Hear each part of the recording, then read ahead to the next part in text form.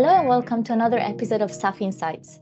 Today we'll be talking about the challenges associated with managing risks when trading new and very expensive products such as sustainable aviation fuel. My name is Giulia Squadrin and I'm the Associate Editor for Argus Biofuels. And with me today is Alfonso Berrocal, Business Development Manager for Middle Distillates and SAF. Hi, Alfonso. Hi, Julia. Good afternoon. How are you? Good, thanks. So just to set the scene a little bit, sustainable aviation fuel is one of the most expensive, if not the most expensive biofuels out there. It's in tight supply at the moment, but demand is on the rise, and there's been a lot of focus around this product in recent months. So it's particularly important for the market to have transparent and impartial pricing options, like those we provide at Argus. We have been assessing the FOB ARA UCO-based HEFA SAF price for nearly 2 years now, and during the period it has reached peaks of around $4,000 per ton on an outright basis, so much higher than fossil jet fuel and of any other fossil fuel index. As our expertise in covering the market has grown, we have noticed a strong correlation between SAF and hydrotreated vegetable oil, or HVO, or renewable diesel. HVO is a drop-in fuel which is used mainly in the road transport sector and is currently the most liquid product of the hydrotreated complex, which includes HVO, SAF, bio-naphtha, and bio-LPG. At Argus, we assessed 3 types of HVO based on different feedstocks and greenhouse gas savings. But in this case, the most relevant one is Class 2 HVO, or HVO produced from used cooking oil. In addition to trades in the wider market, HVO trades on Fridays on Argus trade initiation platform, Argus Open Markets, or AUM, and liquidity has picked up in recent months. And over the summer, the Intercontinental Exchange has launched a Class 2 HVO future based on Argus prices, and the contract has already traded a couple of times. Price transparency and new hedging tools will help with those in the aviation sector navigate these emerging markets. But taking a step back a little bit and looking at how things have been functioning so far, Alfonso, how do airlines tend to price and hedge their jet fuel exposure, and how do they apply their know-how when pricing and hedging SAF? Well, always subject to the individual circumstances of each airline. You have those airlines that simply use a jet index to price their physical deliveries, and they do not hedge their future fuel exposure. They absorb, therefore, the fluctuations of the cost of the fuel within their margins. And in the long term, the cost of the fuel, along together with other costs, are passed to the end users, of course, always subject to market conditions. And in order to remove volatility, as these airlines are not hedged, it is fairly common to use an average of the month or an average of the week as pricing period.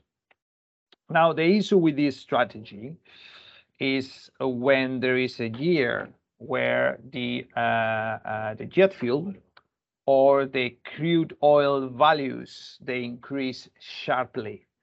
In that case, that particular year can be very harmful, as maybe other competitors or airlines, they are hedged and they have better prepared to absorb or actually not to have any impact for that increase in prices. Now, those airlines, the airlines who hedge, they normally, they have an option. They take an approach where they hedge a percentage of their exposure in the short term, let's say, and this is just an example, for instance, 60 to 70%, and they taper the hedge towards the long term. So they keep some flexibility to add more hedging or not in the midterm. For that purpose, to hedge fossil jet fuel, you can, an airline or a producer, they can use a jet over-the-counter calendar swap. That is probably the most straightforward way of doing it historically. However, as airlines and producers, they may want to be hedged against bigger geopolitical events that they may have an impact in crude and energy market. There are airlines that as well, they use a component of diesel or a component of crude oil futures, like for instance, ICE gas oil or ICE Brent, or the relationship between jet and crude oil, therefore getting into hedging the cracks, which is maybe the case of companies who want a more sophisticated hedge.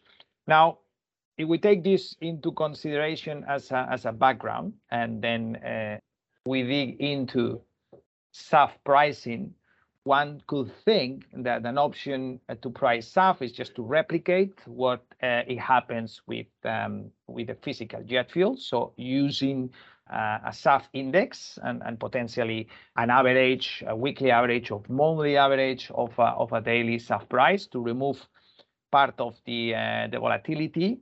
And that probably makes a lot of sense, particularly when you look at 2025, 2030. Towards these years, obviously the portfolio, some of the airlines will be looking at a 10% blending ratio, and that is a lot of SAF, 10% SAF versus 90% jet, and obviously that is a lot of SAF and requires a risk management.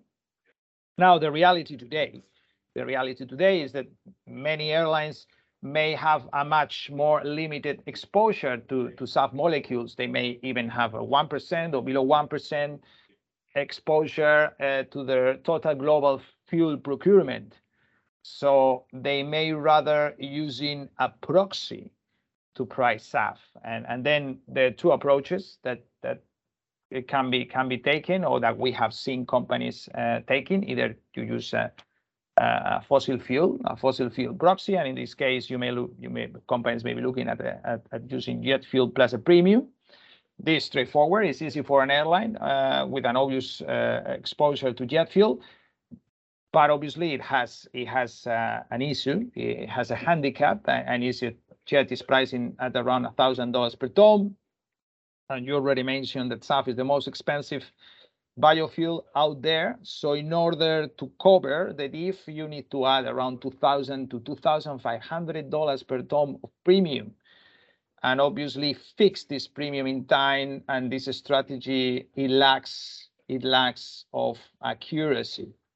Now, for that part of the market that may rather to treat SAF as a biofuel, particularly maybe biofuel producers, they will be looking at the UCO or HVO as a proxy instead of jet fuel, and they will gain in accuracy as the premiums are smaller, but airlines still need to open an exposure to biofuels, and probably airlines are at an early stage of this exposure.